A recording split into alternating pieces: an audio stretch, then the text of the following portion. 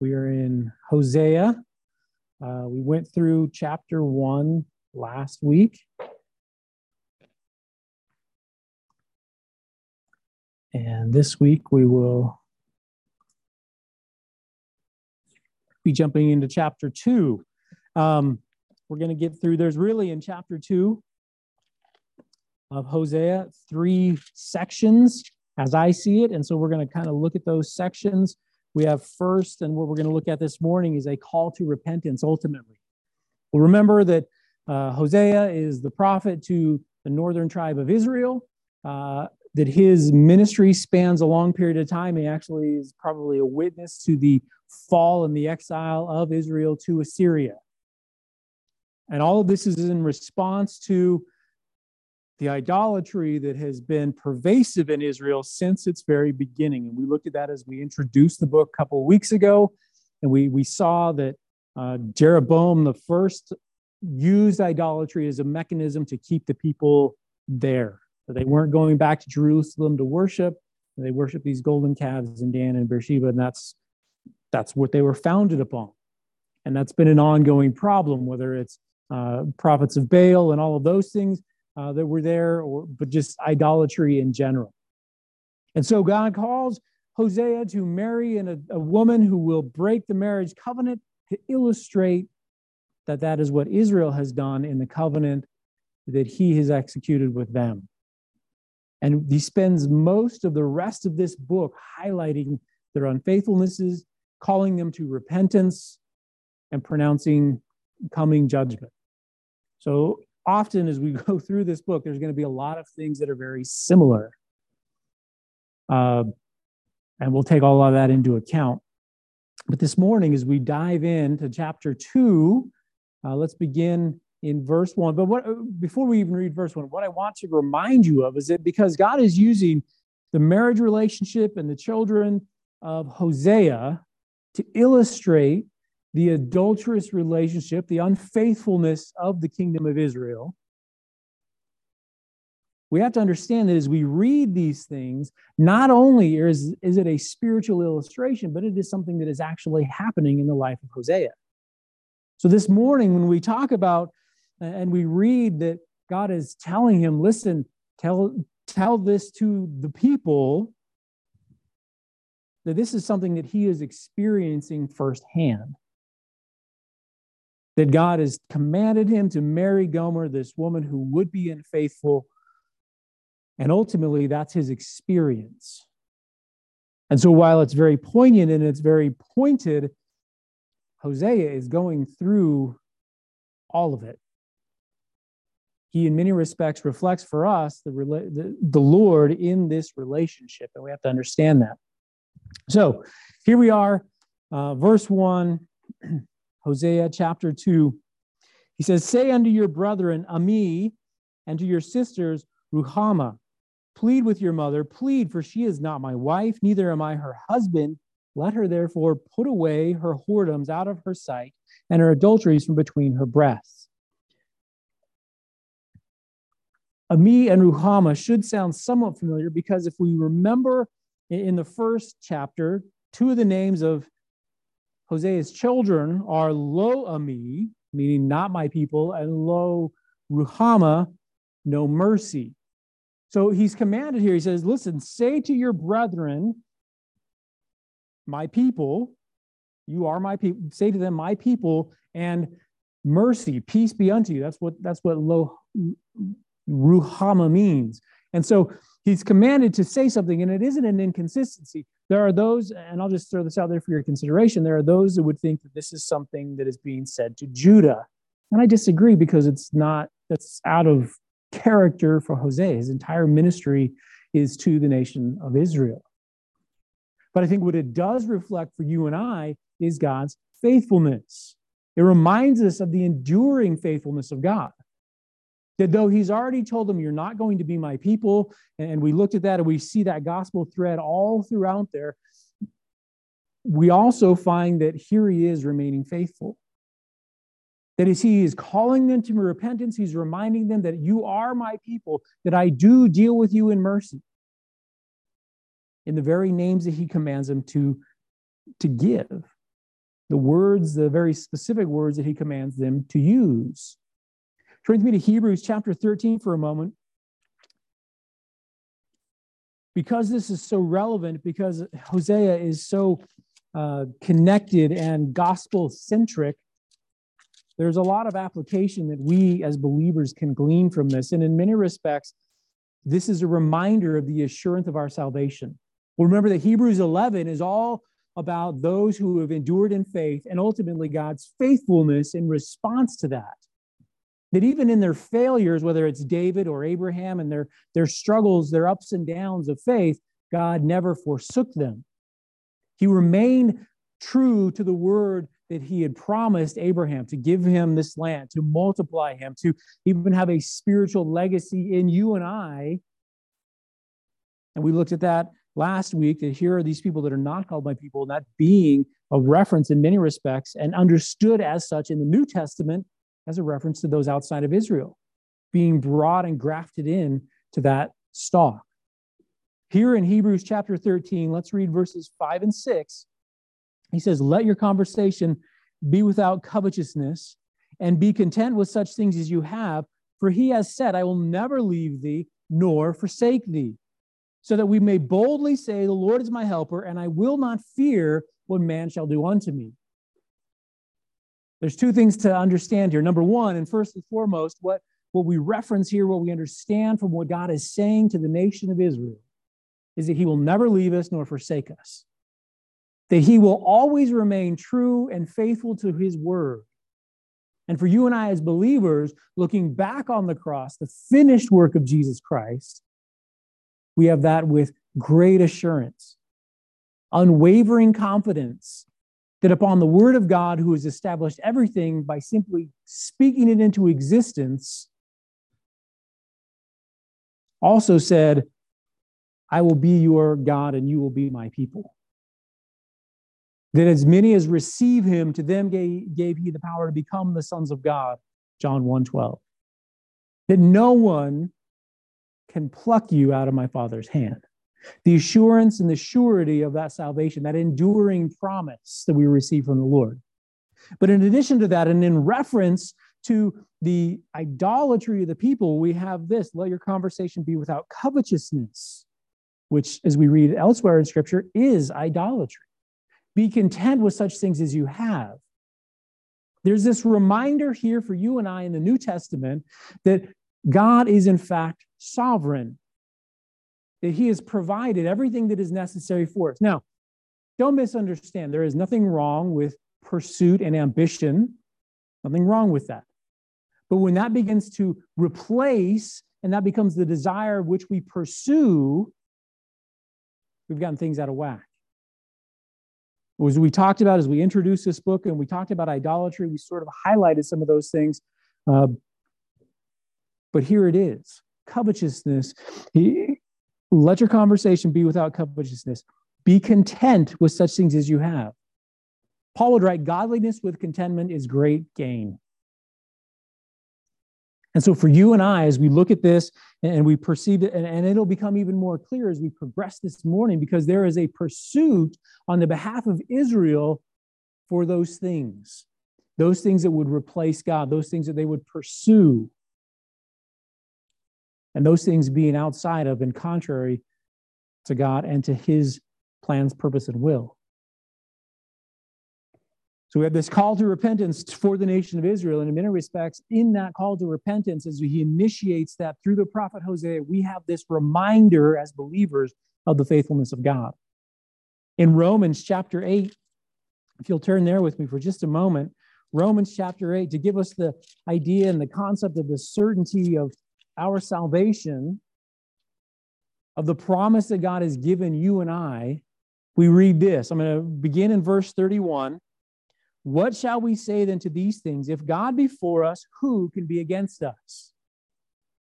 And just consider that here is Hosea, this prophet, who is there going through this marriage tumult, this upset, the having to deal with those things in regard to his children and all of that, the public shame in amongst the community, all of that stuff that is happening in his life.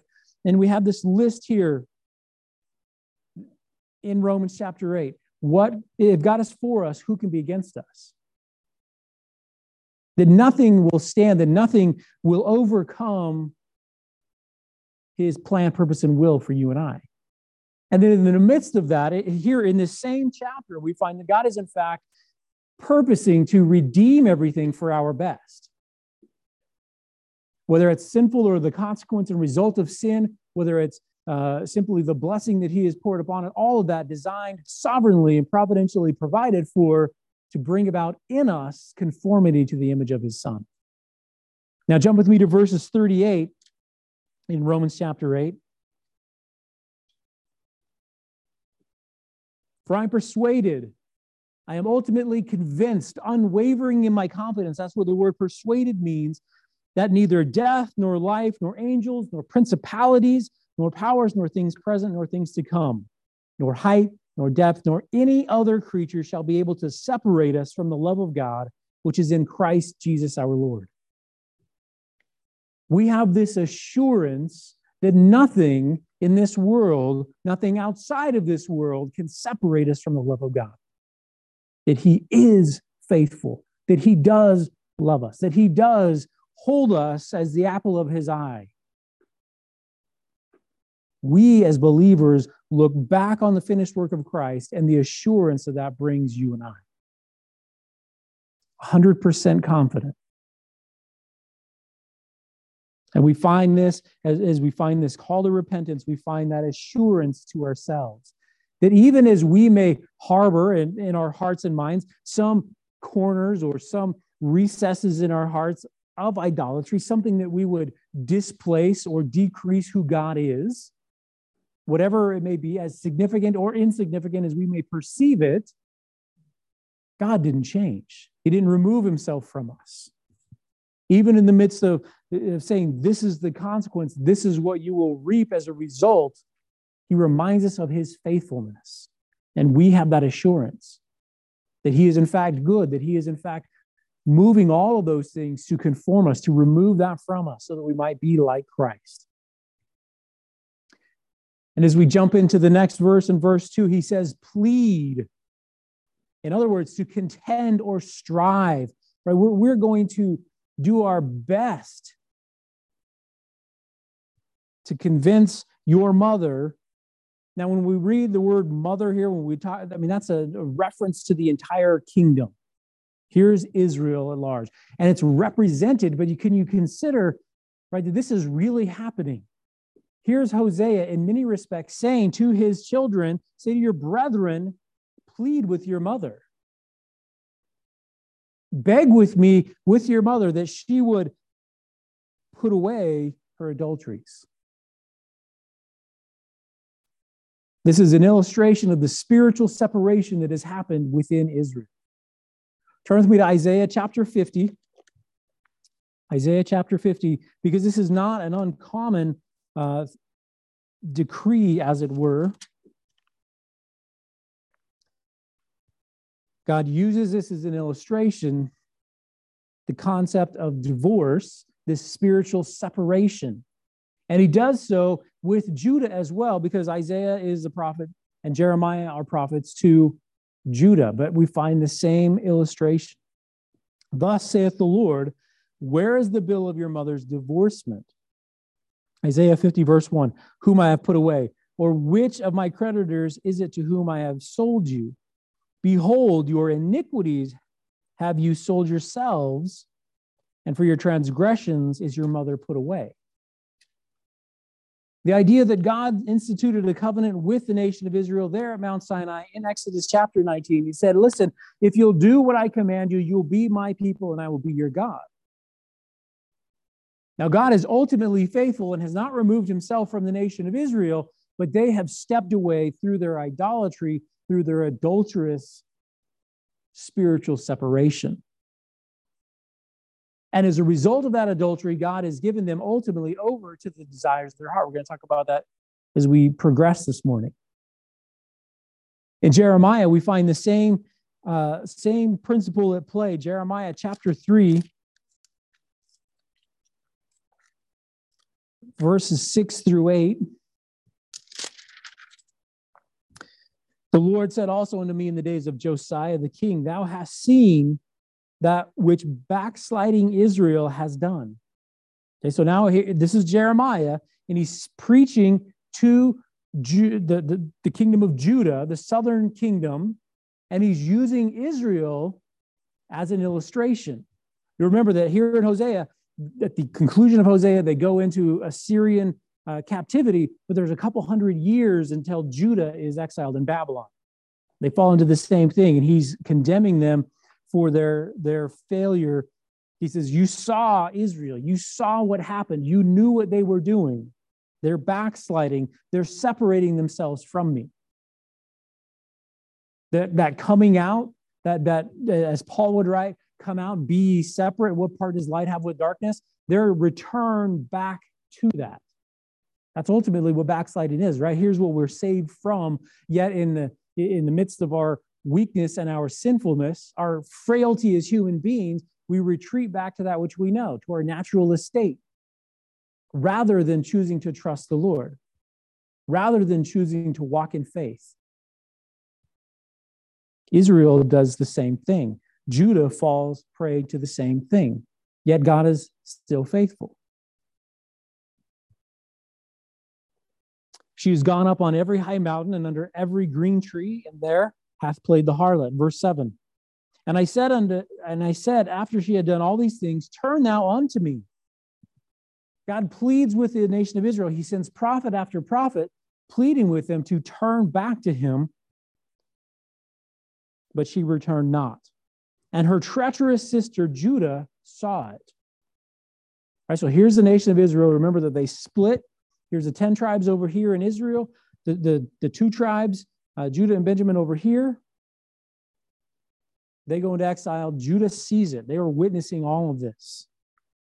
Verse 8, and I saw when for all the causes whereby backsliding Israel committed adultery, I had put her away and given her a bill of divorcement, yet her treacherous sister Judah feared not, but went and played the harlot also. In other words, you knew better. You saw the consequence that I was faithful to the word. We talked about this last week. Faithful to the word that I'd said, that when you reject me, you'll be kicked out of the land. But ultimately, even God's faithfulness there, in that when you are kicked out of the land, that's a means of correction. And when your heart turns back to me, immediately you're restored back to the land. We saw that at the conclusion of the book of Daniel. We studied through that. We see it in Nehemiah. We see it in the book of Ezra. We see all of those restorations back, and ultimately the kingdom being reunited as they come out of Babylonian captivity. But here it is, we in many respects stand not as Israel, but as Judah. We have the witness of the word of God. We have the witness that this is it. God is going to deal with us, and we should expect him to deal with us as his children, just like he did with his people, Israel. We know better. Now, we may fail. We may choose to fall and slip into idolatry. We may choose to harbor those things and to retreat back to our natural estate. To sin is natural. That's what we're saved from. But it doesn't have to be that way.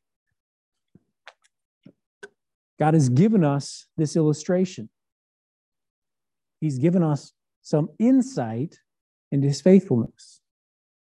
We look back at all the faithfulness of God throughout, all that written for our example, so that we might understand and know. We might have a firmer foundation upon which to stand and to found our own faith. All of this is illustrative of the hope that we have as believers. Turn with me to Acts chapter 7. In Acts chapter 7, does anybody know what we read about in Acts chapter 7? We read about a particular person.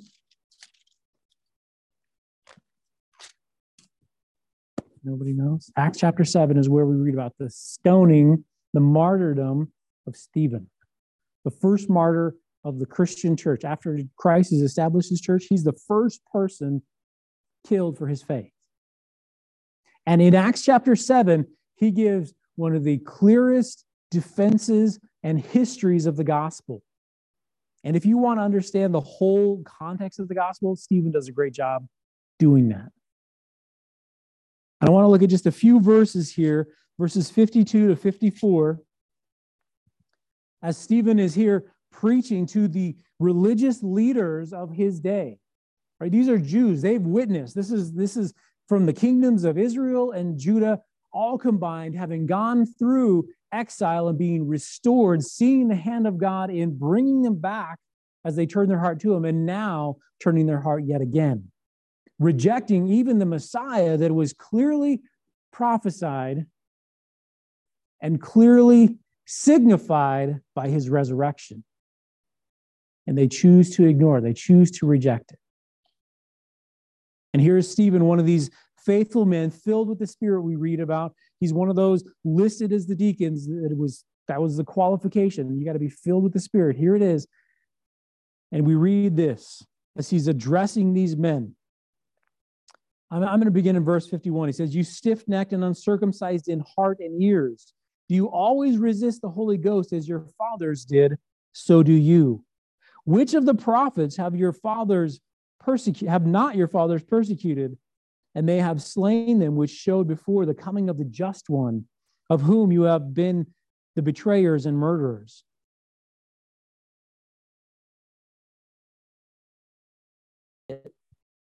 When they heard these things, they were cut to the heart, and they gnashed on him with their teeth. Now, a couple of things. First of all, he's calling to remembrance the persecution of Israel and Judah of the prophets, those who would confront them with their sin. In my mind, Jeremiah being one of the clearest examples, who spent time in prison, in a pit, as it were, because of his witness against the nation of Judah, kingdom of Judah. It's the nation of Israel, the kingdom of Israel, and the kingdom of Judah. Eventually, I'll probably get it right. Maybe. Just no. But all throughout this, they persecuted the prophets. Jesus himself spoke a parable saying, "Listen, I've sent unto you all these representatives. Here's my vineyard. I'm coming to collect what is mine. And I send unto you my representatives," illustrating the prophets. "And you killed them." And ultimately, he says, "I'm going to send my son." They will reverence, they'll respect, they'll honor my son. And what do we find? They put him to death. The same thing is being discussed here. Stephen is talking about the same thing. And I want you to notice that here it is. It says they were cut to their heart. There is some response on their part that is rooted in that confrontation with their sinfulness. They understand the illustration that is being made. We're compared to Israel and Judah, who fell to idolatry, who fell to adultery, spiritual separation by choice. But we're Pharisees. We're the priests. We're those who serve God. And he accuses them, saying, "You received the law of God by the disposition of angels," right? You received it from the hand of God, but you chose not to keep it. Stinging condemnation to these people. They understood it. They were cut to their heart. And as we read in John chapter 3, when he's there with Nicodemus, and he's talking about condemnation, this is what's happening. They're confronted with light, and they don't want their evil deeds exposed. You and I have the same call to repentance. As we've looked at idolatry, as we've seen it, we understand that it's anything that replaces God or would make him less. We're confronted with potentially what may be harbored within us. And we either respond to it by bringing it to the light, by confessing and letting God cleanse us from all unrighteousness, by heeding the call of repentance, or rejecting it. Ultimately, I'm of a growing certainty that this is exactly what the church needs. That the church needs those, maybe not another prophet, but faithful believers who, by the words that they speak, their adherence to the word of God, and their devotion to follow him would shine the light into the lives of other believers. Not just the lost, but other believers. That in that relationship, there would be some level of conviction as we shine the light and as we receive the light shine in our lives. The areas that I struggle in may not be the same areas that you struggle in, and therefore the body needs the body. That iron that sharpens iron, that removes some material so that we might leave something far sharper behind. A call to repentance. Now, in Hosea, we're going to cover more of this next week, but we get a summary of the consequence. Let's read verses 3 and 4, and I'll keep hitting this button and see if something changes for you. Probably not. He says, plead with her that she'll forsake her adulteries, that she'll leave idolatry, lest I strip her naked and set her in the day that she was, as in the day that she was born, and make her as a wilderness and set her like a dry land, slay her with thirst. And it will not have mercy upon her children, for they be the children of whoredoms. They be the children resulting from these adulteries, from this idolatry.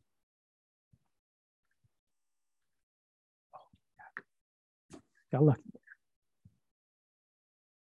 That's going to be an illustration later. Remember that I said we got lucky. You'll see. It'll make sense later. Okay. Here is Israel. This is a summary of the consequence. Now, he's going to spend a significant part of this chapter talking about more specific consequence, and I think it's worth us studying that and taking the time to look at it. But a summary is this. Israel will be left empty. Remember that the promise of God is that if you forsake me, if you reject me, then you'll be removed from the land. Okay, so Israel is going to be left empty.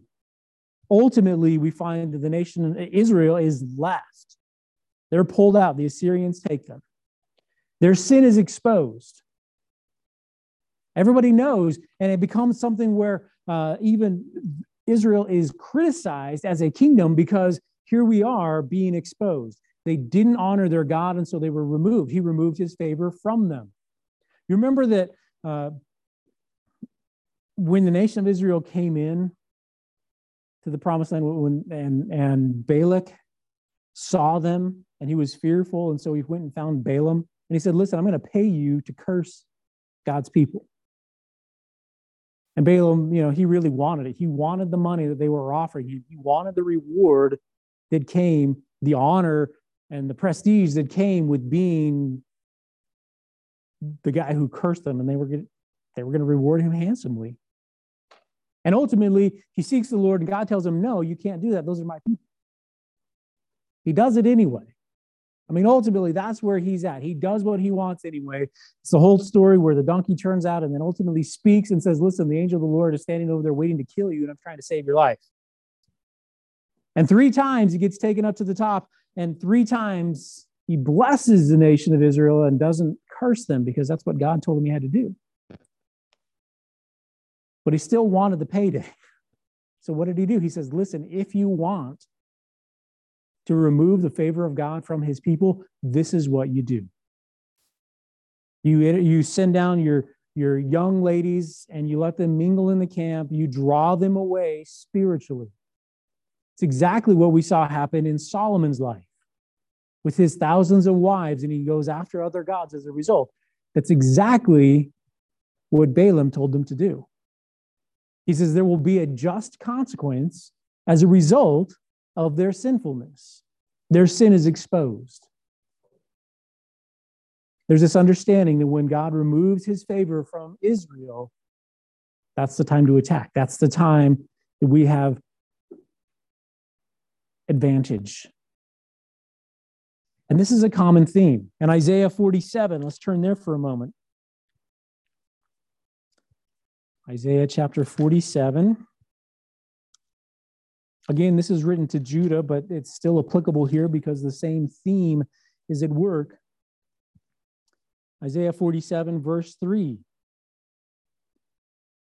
Part of what God tells his people as a result of their sinfulness, as a result of their unfaithfulness, is their exposure. Thy nakedness, in other words, your sinfulness shall be exposed, shall be uncovered. Yea, thy shame shall be seen. I will take vengeance, and I will not meet thee as a man. Right? He's not going to meet them as, he's going to meet them as their God. And in Jeremiah chapter 13, verses 22 through 27. And if thou say in thine heart, wherefore came these things upon me? For the greatness of thine iniquity are thy skirts discovered, and thy heels made bare. Can the Ethiopian change his skin, or the leopard his spots? Then may you also do good that are accustomed to do evil. Right? God is here referencing that our natural inclination to sin. We cannot change ourselves, but ultimately he can and promises to do such. You and I as believers, we look at it in the same chapter in Romans chapter 8, where he promises that all things work together for our good. That the predetermined plan for you and I as believers is to be molded to the image of Christ. I can't change my skin color. I can't change my heart. I can't change my predilection to sinfulness. But he can remove it from me and give me a new heart. He himself can shine the light into me and into you and into anyone and change us. He continues on here.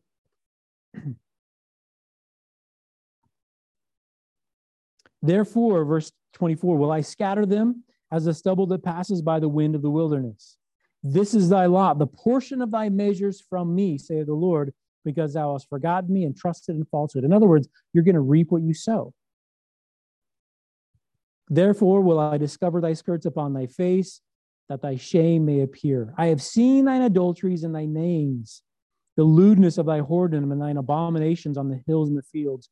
Woe unto thee, O Jerusalem! Wilt thou not be made clean?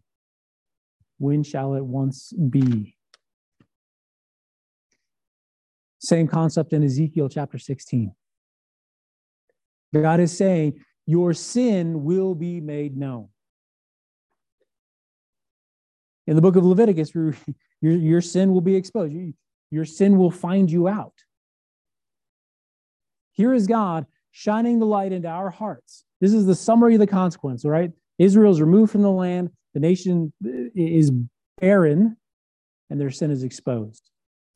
Now, for you and I who harbor and we hold on to, and we have those things within us that we covet to keep secret and hidden and indulge, we have to understand that God, in his goodness towards us, in his faithfulness to his word, is going to expose those things. Israel will no longer be a land of milk and honey. You remember that in Genesis, when God was doling out the consequences of sin in Genesis chapter 3, one of the consequences is that the land isn't going to bring forth fruit easily any longer. It's going to be by the sweat of your brow. There's going to be thorns. There's going to be those things that are unpleasant. In the same way, the nation of Israel, this portion, the kingdom of Israel, is no longer going to be fertile. It's no longer going to be a land flowing with milk and honey, a land of an abundance. That's a later restoration that is largely yet to happen. All of this is an illustration of the spiritual. The consequences that God gives are an illustration of the spiritual state that they find themselves in. Turn with me to Amos, the book of Amos. He's one of those other minor prophets. He was also a prophet to the nation of, to the kingdom of Israel. Amos chapter 8. And I want to read verses 11 through 13. Now, there's more to this prophecy, but this is applicable to what we're talking about this morning. He begins, behold, the days come, saith the Lord God, that I will send a famine in the land, not a famine of bread, nor a thirst for water, nor of hearing the words of the Lord. But of hearing the words of the Lord. And they shall wander from sea to sea, and from the north even to the east. They shall run to and fro to seek the word of the Lord, and shall not find it. In that day shall the fair virgins and young men faint for thirst. As we have God promising that ultimately, as he says here in Hosea, I will slay her with thirst. And here in the book of Amos, to the same people, he says there will be a famine in the land, a famine not of food and water, but a famine of hearing the word of the Lord. Ultimately, just as we read in Hosea, right, this is it. This is the last straw. This is the last warning. No longer am I going to speak to you through my prophets. I'm going to remove that from you because now consequences come. We find that at the end of Hosea's ministry, that's exactly what happens. The Assyrians come in, they take them into captivity. He removes that from them. And though they may seek it, though they may wander around looking for it, it has been removed from them. There are no more prophets in Israel. They didn't heed them. Their heart is far from him. And ultimately, even though there may be a desire to go and find it, God has removed the ability from them to hear it. His consequence is coming. Now, that doesn't negate the fact that God has promised that when your heart turns back to me in whatever land you find yourself in, and I will restore you and bring you back into the land that I promised you. But what it does mean for you and I, by way of application, is that here is the nation of Israel, and they've syncretized their idolatry with the word of God. They've taken whatever is out here, whatever is convenient, they've made whatever idolatry they had, and they brought it in to somehow be mixed up, jumbled into that soup of religious worship. And they've had entire generations now raised with that soup of religion. That the worship of the true and living God is just the same as the worship of any other God, and in fact, may be subject to this idolatry. This is the state of the nation of Israel. This is where they're at. And he tells them, listen, I'm going to remove from you the word of God. I'm going to remove from you my prophets, those who would speak to you. And in addition to that, he says, I'm not going to have any mercy upon your children, that they are the children of whoredoms.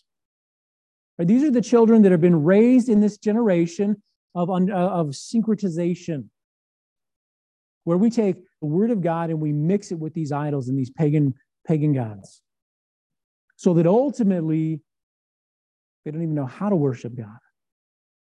In Hosea chapter 1, verse 6, and she conceived again and bare a son and said unto him, call her name Lo-ruhamah, for I will have no more mercy upon the house of Israel, but I will utterly take them away. That's the promise of God. That's what's about to happen. What should have been happening is what we read in Deuteronomy chapter 6. That when you rise up, when you lay down, that you are training your children in the things of God, that whenever they ask you, why do we do these things? Now you have opportunity to speak about the faithfulness of God. That this is what God has commanded. We walk in faith and in trust. He delivered us from the nation of Egypt. He delivered us as a people. He gave us the promised land. He was faithful in all the things that he said. We can trust him for the things that he has promised us, for salvation, for deliverance ultimately. Not deliverance politically as a nation, as they were looking for in Jesus' day, but deliverance from the bondage of sin and death.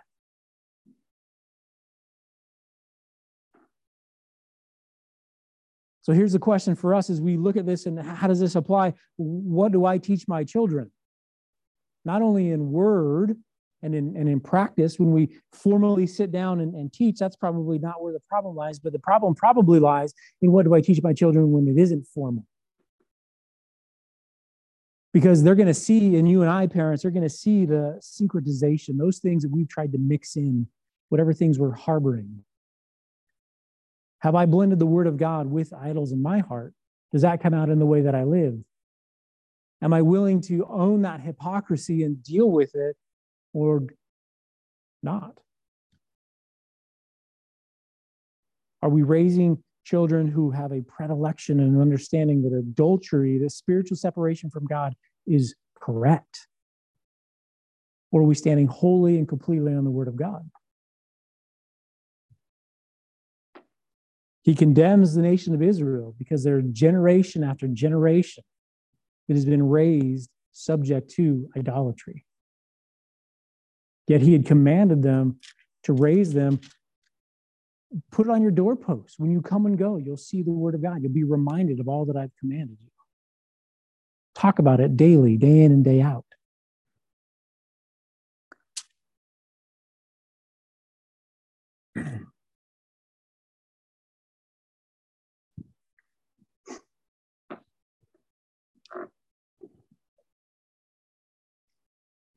There we go.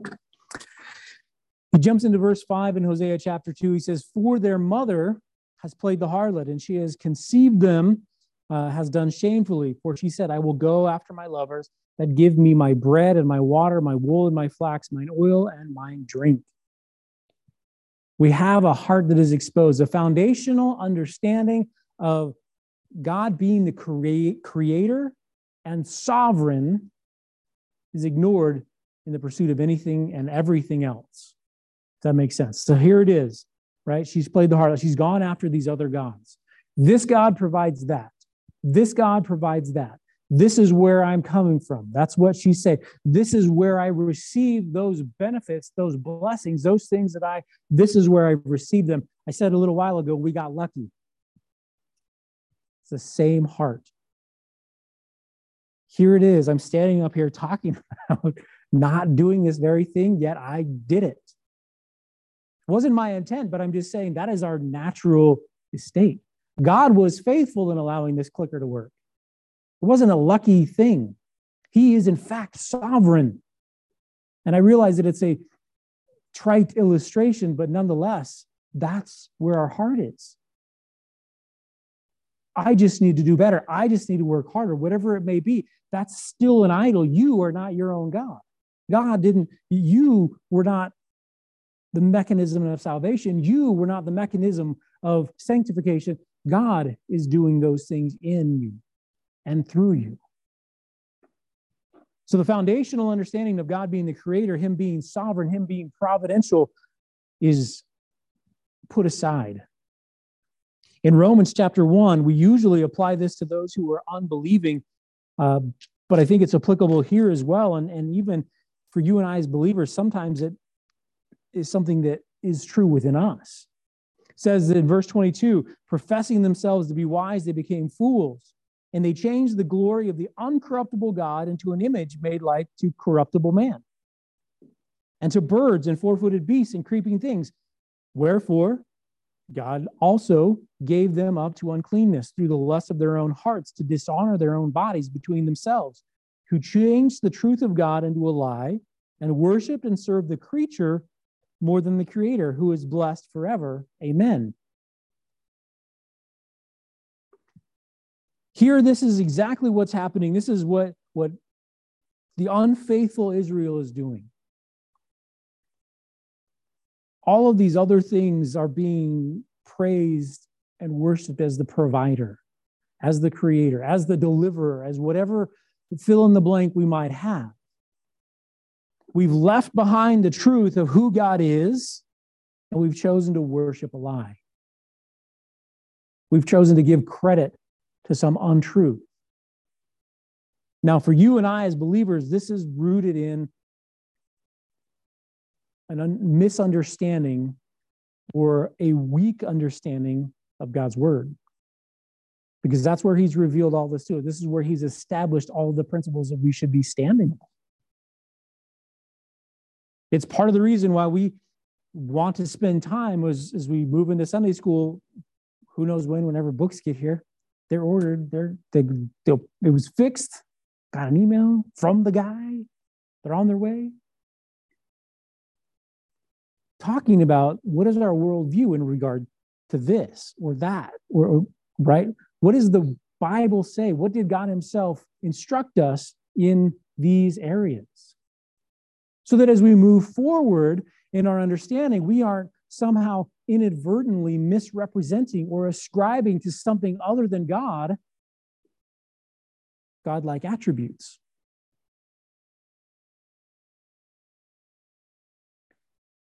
We were talking about, probably going to get this wrong. We were talking about yesterday as we were driving home from my sister's house, we were talking about organic food.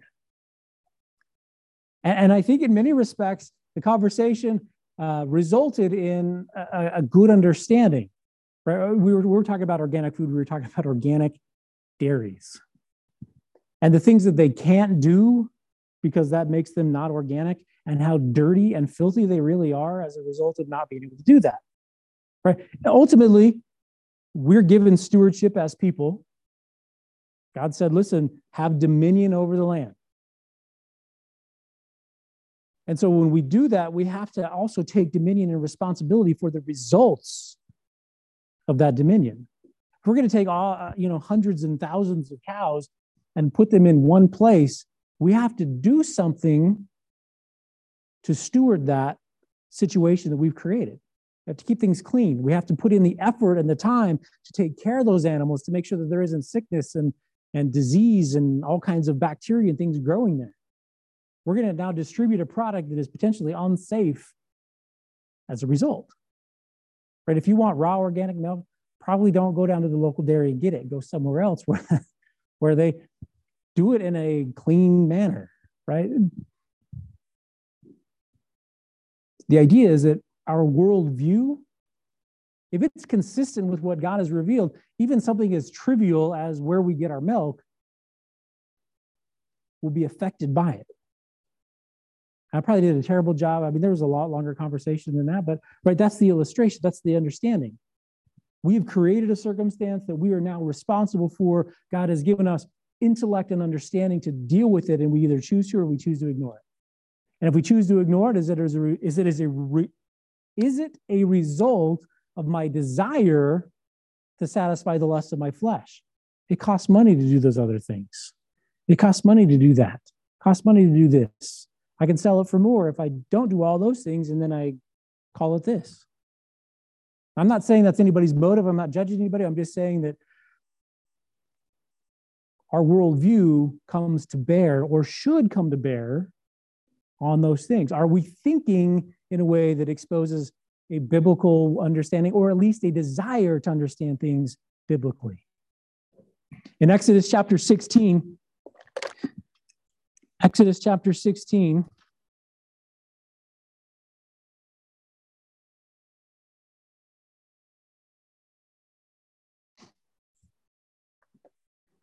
here's the nation of Israel. They've left Egypt. They've been delivered. They're being led by the pillar of fire and the pillar of cloud. God has miraculously parted the Red Sea. All of those things have happened. They've witnessed it. They've seen it. And what do? They complain. And this is their MO throughout their wanderings in the wilderness. It's ultimately the reason why they weren't allowed into the promised land in the first place. They didn't trust. Exodus chapter 16, verse 3. And the children of Israel said unto them, would to God we had died by the hand of the Lord in the land of Egypt, when we sat by the flesh pots, when we did eat bread to the full, for you have brought us forth into this wilderness to kill this whole assembly with hunger. So there's a couple of things that have happened here, right? First off, we're going to blame the guy that God sent. We're going to completely remove God from the picture. God is the one that led them out of Egypt. God is the one that promised Abraham, listen, I'm going to bless you. You're going to multiply. Not only that, but very specifically for 400 years, you're going to be in this country and you'll end up in bondage there. But I'm going to deliver you out. That's just the place where I'm going to grow this nation. God did exactly what he said he was going to do. And as he leads them out, and is there any adversity, any hardship, any woe is me, whatsoever, it's hot outside. Somebody was telling me, it was Chloe, she told me there's an article, she read an article that climate change is to blame for childhood obesity because it's hot outside. We can't go outside, it's so hot. Right, woe is me.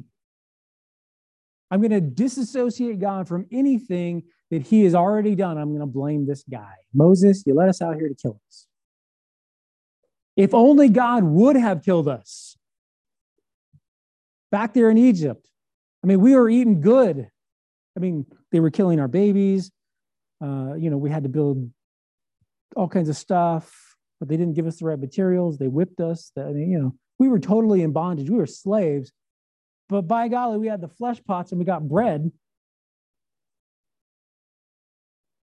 Here's the blessing of God. I delivered you out. And not only did I deliver you out, I'm taking you to the place that I promised you, land flowing with milk and honey. And they complain. Right? They called what was good, what God had done, evil, and what was evil, good. And this is what we're finding today in at least Western culture, but in the church as well. That we're quickly accepting and willing to say this is good, or we should tolerate that. Right? The nation of Israel saying we should tolerate bondage as a result of the benefit of food. It's just what they said. And the church is willing to say we're going to tolerate sin, we're going to call that acceptable, or we're willing to turn a blind eye to it as a result of not causing an offense, as a result of whatever it may be, whatever excuse we want to put there. Our heart is exposed as a church. And I'm speaking of the church in general. I don't think that's a common problem in our fellowship. But I'm praying in many respects that as we study through the book of Hosea, that we get to be those who stand up and in love and in meekness expose those things that are there, shine the light into the church. Here's the nation of Israel. They needed reminded. They got reminded for 40 years in the wilderness. In Numbers chapter 11, in Numbers, the book of Numbers, that's where they numbered the people. Numbers chapter 11, and some other things happened in the book of Numbers as well that are very important. Numbers chapter 11, verses 5 and 6. It says, we remember the fish which we did eat in Egypt freely, the cucumbers and the melons and the leeks and the onions and the garlic. But now our soul is dried away. There is nothing at all besides this manna before your eyes. Listen, God provided them the very bread of heaven as illustrative of the bread of Jesus Christ yet to come, provided everything daily. All you had to do is literally go pick it up and eat it. Everything you need in a single meal. Perfect. And they complain, woe is us. I remember garlic. I remember the fish. Whatever it may be. They complain. And then God in his love and compassion provides them quail, right? We want some meat with this bread. And so God provides them quail, and they have it to eat. He meets every need, yet they're unwilling. And why are they unwilling? Well, we read about that in James chapter 4. And if you'll remember the first few verses of James chapter 4, he addresses this, and it ultimately results from our sin nature, from our unwillingness to acknowledge the sovereignty of God and him being the creator. James chapter 4, verse 1, from whence come wars and fighting amongst you? Come they not hence, even of your lust that war in your members? You lust and you have not. You kill and desire to have and cannot obtain. You fight and war, yet ye have not because you ask not. And you ask and receive not because you ask amiss that you may consume it upon your lusts. You adulterers and adulteresses, know you not that the friendship of the world is enmity with God? Whosoever therefore will be a friend of this world is an enemy of God. This is the nation of Israel in a nutshell. This is where they stand. If only we had those things that we had in Egypt, we would be willing to call evil good and good evil, that which is wrong and bad, good and right, if only we could get some garlic. If only we could get a little piece of fish every now and then. And here, in many respects, that same idea has pervaded into the church. That we're willing, for the sake of filling seats or big bankrolls or whatever it may be, we're willing to put the word of God aside. We're willing to not stand on biblical principle and truth. And we're willing to, at the very least, turn a blind eye to or even embrace those things which God has clearly called sin. Because society says so. For whatever reason we may put there, anything else other than this is what God has said and this is what we're going to stand is by definition idolatry. And God says to you and I as the church, your nakedness is going to be exposed. Your nakedness is going to be exposed. Now, I don't think that we're standing here necessarily on the precipice where God says, listen, I'm going to remove mercy from you. The judgment has to start in the house of the Lord, and it starts tomorrow. But I think we stand at a point where, at least in the American church, we have to be accepting and willing to say, listen, we got to change. We have to draw a line in the sand. You're either for us or against us. To be enemies, to be friends with the world is to be an enemy of God. And that is not a popular sentiment in the American church. And in my opinion, I see it declining. And all the more so as we see the day of Christ draw nearer and nearer. The heart of the church has been exposed. The heart of Israel was exposed. He continues on in verses 6 and 7 of Hosea chapter 2. He says, therefore, behold, I will hedge up the way with thorns and make a wall that she shall not find her paths, and she shall follow after her lovers, but she shall not overtake them, and she shall seek them, but shall not find them. Then shall she say, I will go and return to my first husband, for then it was better with me than now. Right, so we have this call to repentance. We have this summary of just the very basic, this is the consequence of what you're now doing. And then we have God initiating this conversation where he's going to hedge her in. Right, when I was up there with Taya, we were cutting down all these manzanita bushes. Well, beautiful from a distance, but I'd never want to touch another one of them. Right, we had this discussion. Why are we even doing this? These cows will never go through here, and if they do get into these bushes, there's so much deadfall in here they'll never get out. It's a natural fence. So does it make sense to even build the fence? There's other reasons that they were building the fence, but it's exactly what God is promising here, and it does two things. It keeps the church in, keeps the people of God in, so they don't pursue after this idolatry. And it also keeps things out. God says, listen, I will hedge in the way. I will surround them with thorns and make a wall that she can't find her path. She can't get out. This is God's mercy to his people saying, listen, I'm going to draw them back to myself. You see the result of all this. We kick against the goads, right? That's what Paul did. And he was confronted by Jesus Christ himself. He says, Paul, why do you persecute me? Why is it hard for you to kick against the goads? And all a goad is a sharp stick that you poke your oxen with. But it's bad enough to get poked with it. It's even worse to kick it. He says, Paul, why would you make it worse for yourself? You know the truth. You're just unwilling to accept it. You're unwilling to embrace what God has said. For you and I as a church, we kick against the goads, the highs and the lows. It says here that she shall follow after her lovers. That term follow after means that she seeks every single place, high and low, left and right, everywhere, no stone unturned. There's a heavy pursuit of all of those things that were satisfying and gratifying the flesh. And God says, I'm going to build a fence to preserve you from it. I'm going to keep you out of it.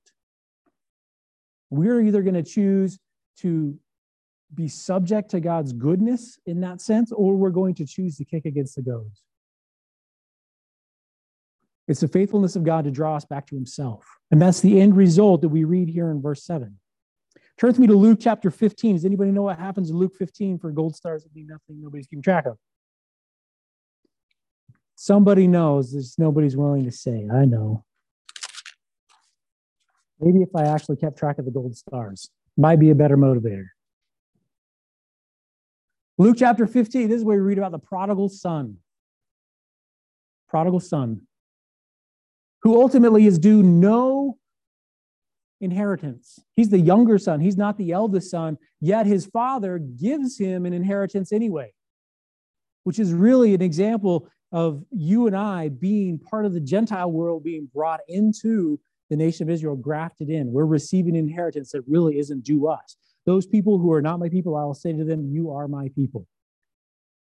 That's what that illustrates. And what does he do? He goes out and he squanders it. He wastes all the inheritance that he was given. And he finds himself eating slop with the pigs. And while he's there, we pick it up here in verse 17. And when he came to himself, in other words, when he realized where he really was, he was willing to acknowledge, this is where my heart stands. It wasn't the physical circumstance that he found himself in. It was the spiritual, the heart circumstance that he found himself in. When he came to his senses, when he realized where his heart was, how many hired servants of my father's have bread enough to spare, and I perish with hunger? I will arise and go to my father, and will say unto him, Father, I have sinned against heaven and before thee. Sounds like repentance to me. If we confess our sins, he is faithful and just to forgive us our sins and to cleanse us from all unrighteousness. This is his plan. I've realized where I am spiritually. I'm going to go to my father, and I will confess my sin. And I am no more worthy to be called thy son. Make me one of thy hired servants. I'm no more worthy to be called your son, which is the natural estate of every single person in this room who has ever lived. We are not worthy to be called the sons of God. Yet, as many as believe, to them gave he the power to become the sons of God, adopted into the family of God. And we can't lose that estate. We can't lose that position for anything that we do or anything that anyone else does.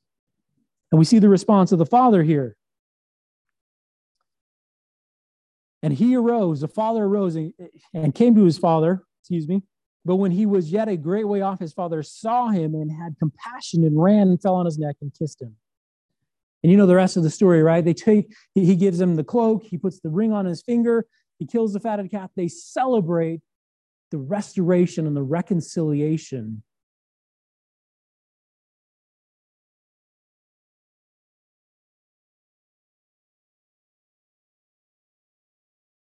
them in so that they can't go in pursuit of those things. The only option they'll have is to return to me.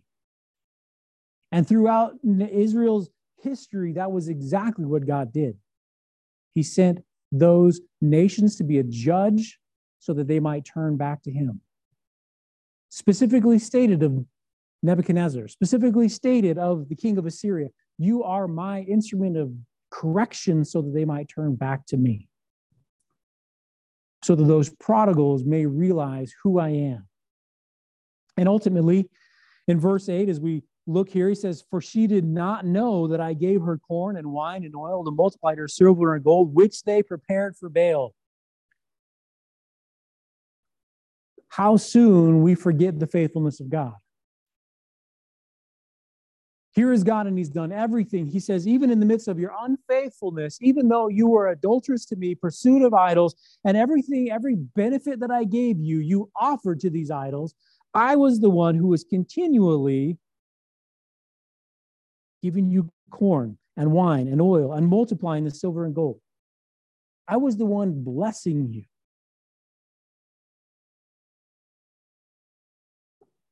Only he can provide, whether it's physically and spiritually. This is what God has been doing the entire time. For their entire history, founded upon idolatry, God has remained faithful. He has stuck with them. Just as he sticks with his people yet today. I will never leave thee. I will never forsake thee. We have the assurance that even though we may, at the hand of God, out of his love and concern for us, be corrected, be given the only option is to return back to him, he didn't change. He didn't remove himself from us. Turn with me to Deuteronomy chapter 8.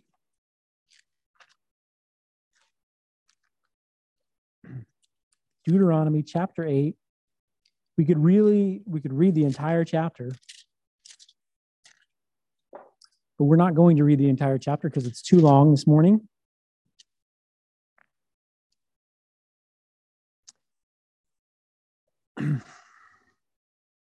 Let's begin in verse 2. He says, thou shalt remember all the way which the Lord thy God led thee these 40 years in the wilderness to humble thee and to prove thee, to know what was in thine heart, whether thou wouldest keep his commandments or not. And he humbled thee and suffered thee to hunger and fed thee with manna, which thou knewest not. Neither did thy fathers know, that he might make thee know that man does not live by bread only, but by every word that proceeds out of the mouth of the Lord does man live. Thy raiment, thy clothes wax not old upon thee, neither did thy foot swell these 40 years. Can you imagine if your feet didn't, they just felt good all the time? I mean, I'm not old, but I'm older, and I know because I got sore feet. Right here it is. God said, listen, I was faithful to the extent that your feet didn't swell. Whenever we had to get up and pull up the tabernacle and roll up all the tents and let's move on, we're going to be good to go. Right? Your clothes didn't wear out. Your shoes didn't wear out. Your feet were fine. Thou shalt also consider in thine heart that as a man chastens his son, so the Lord thy God chastens thee. Because he loves him, because he's concerned about him. Hebrews chapter 12. Therefore thou shalt keep the commandments of the Lord thy God, to walk in his ways and to fear him. Right? Remember, God says that I have been faithful, that I have watched over you these 40 years, miraculously so, providing you food and manna, making your feet not swell, your clothes not wear out, all of the above. Don't take it too hard when I have to correct you. Remember that this is a faithfulness and a blessing that God would extend to each one of us. And that as the adulterous woman described there, representing the nation of Israel, says, I'm going to return back to my idols, to my lovers, those that I would commit adultery with, that I would separate myself from the Lord with. He says, I'm still right here. In Nehemiah chapter 9, you'll remember that Nehemiah is in the book in which we read about the restoration of the walls of Israel. Ezra, having left that Babylonian exile and built the temple, yet the walls are falling down around Jerusalem. The city is in shambles. Nehemiah says, I can't even ride my donkey through the streets. It's so bad. And as we get into Nehemiah chapter 9, verses 25 and 26, he says, and they took strong cities and a fat land and possessed houses full of goods and wells that were digged, vineyards and olive yards and fruit trees in abundance. So they did eat and were filled and became fat and delighted themselves in thy great goodness. Right? Nehemiah is here with all those people that are there in Jerusalem, reminding them, this is the land that we came into. It was flowing with milk and honey. That God said, listen, here are the houses that are already built. You don't have to build your own houses. Here are the wells that are already dug. You get to drink the water from them. You get to harvest the crops that you didn't plant, all of those things. And in fact, if we go back into the book of Deuteronomy, in chapter 8, he says, don't forget me when you reap the fatness of the land. When you eat the food that you didn't grow, when you live in the houses you didn't build, when you drink the water from the wells you didn't dig, don't forget who gave them to you. Don't ascribe it to some other portion of creation. Don't ascribe it to some idol, because it was me. And here Nehemiah is bringing that to remembrance. Nevertheless, he says, they were disobedient and rebelled against thee and cast thy law behind their backs and slew thy prophets, which testified against them to turn them to thee, and they wrought great provocations. And he goes on to describe, this is why we went to Babylon. This is why we were in Assyria. Because we forgot who was giving us the things that we received. We were forgetful of the Lord. Only he can provide. In Acts chapter 17, we're nearly done here. Acts chapter 17.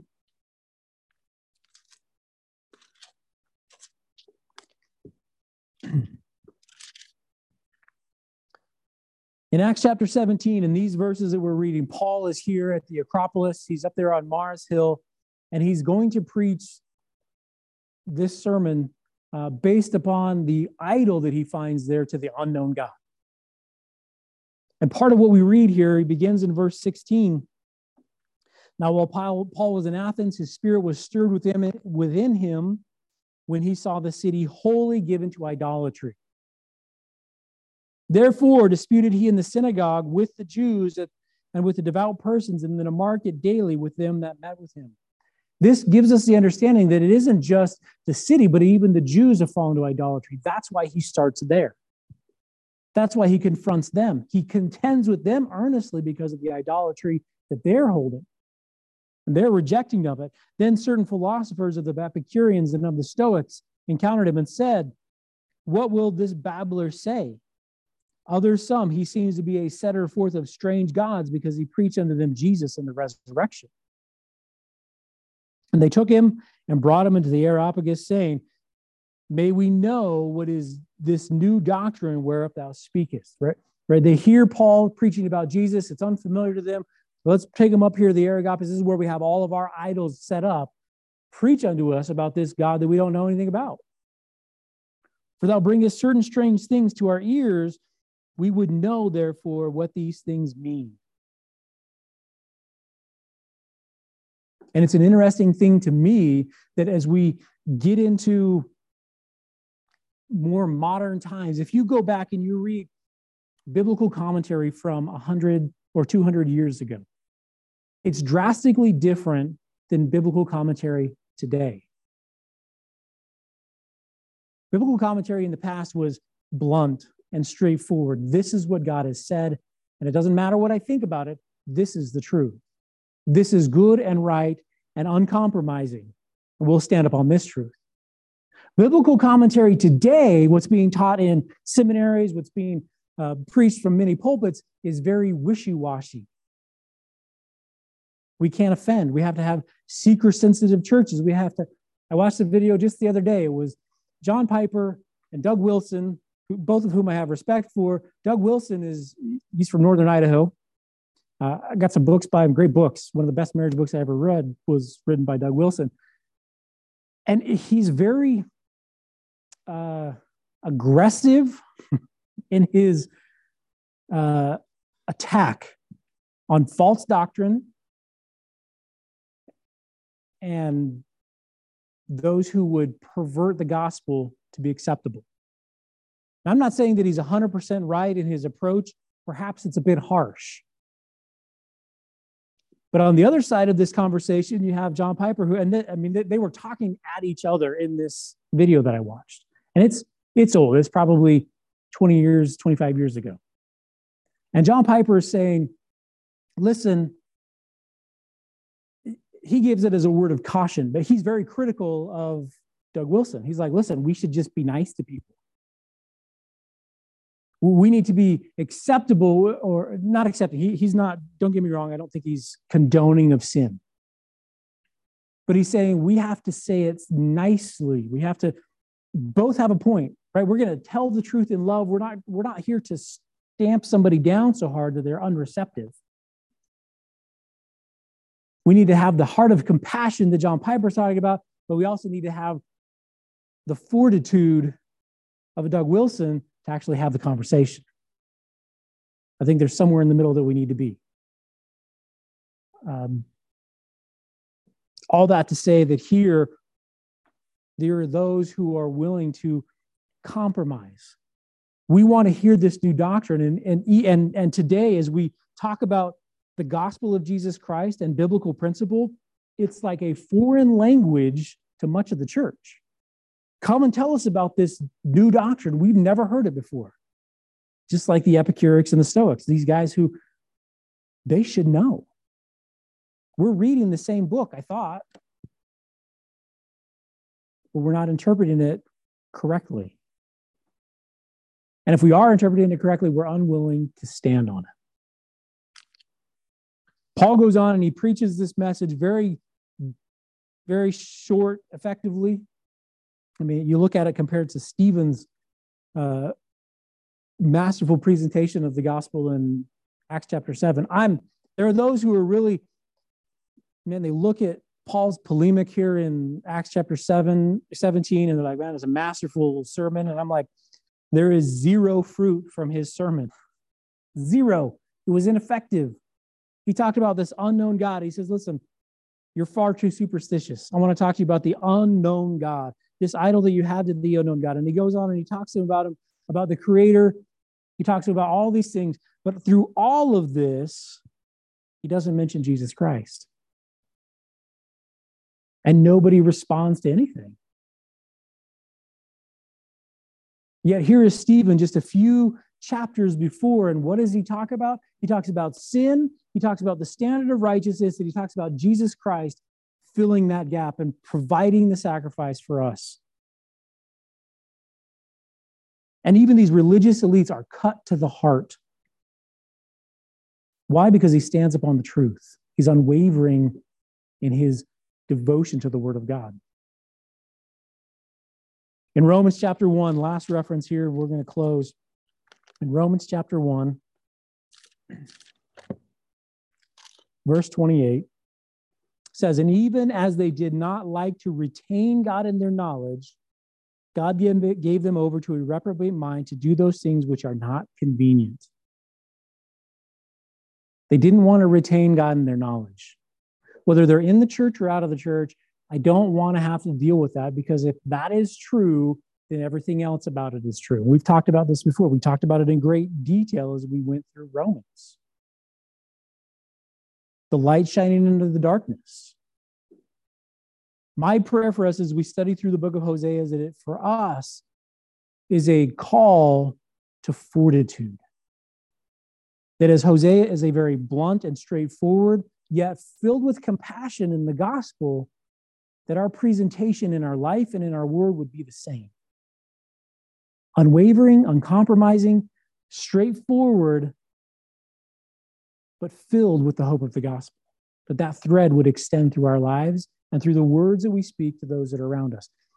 Not only outside of the church, but I'm convinced as needful anymore, and maybe more needful, those within the church.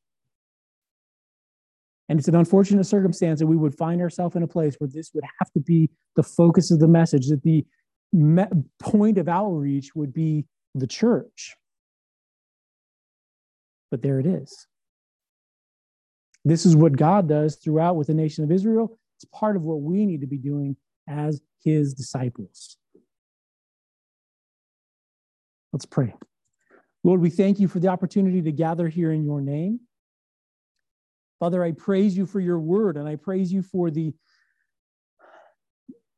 oftentimes what we may perceive as harsh or critical portions of it. But Lord, I pray that those portions, that we would receive them even as your blessing, because that is what it is. That your Spirit would convict, that your Spirit would deal with us, that your word would stand before us as we read in the book of James as that law of liberty. And as we look into it, we see our natural self. And so I praise you, Lord, for the impact that your word has in our hearts and minds. And I pray that by your grace, Lord, everyone here would be emboldened to be those proclaimers of truth. That God, by your grace, we would have the fortitude to confront sin and compromise, even within the church. And ultimately, Lord, that would be the mechanism from which we share the gospel, the good news, the hope of Jesus Christ. We praise you and we thank you, Lord. And I pray that as we worship, as we sing praise and adoration for who you are and what you've done, the Lord, in those few moments, it would be a complete and full-hearted communion with you. We praise you and we thank you now in Jesus' name. Amen.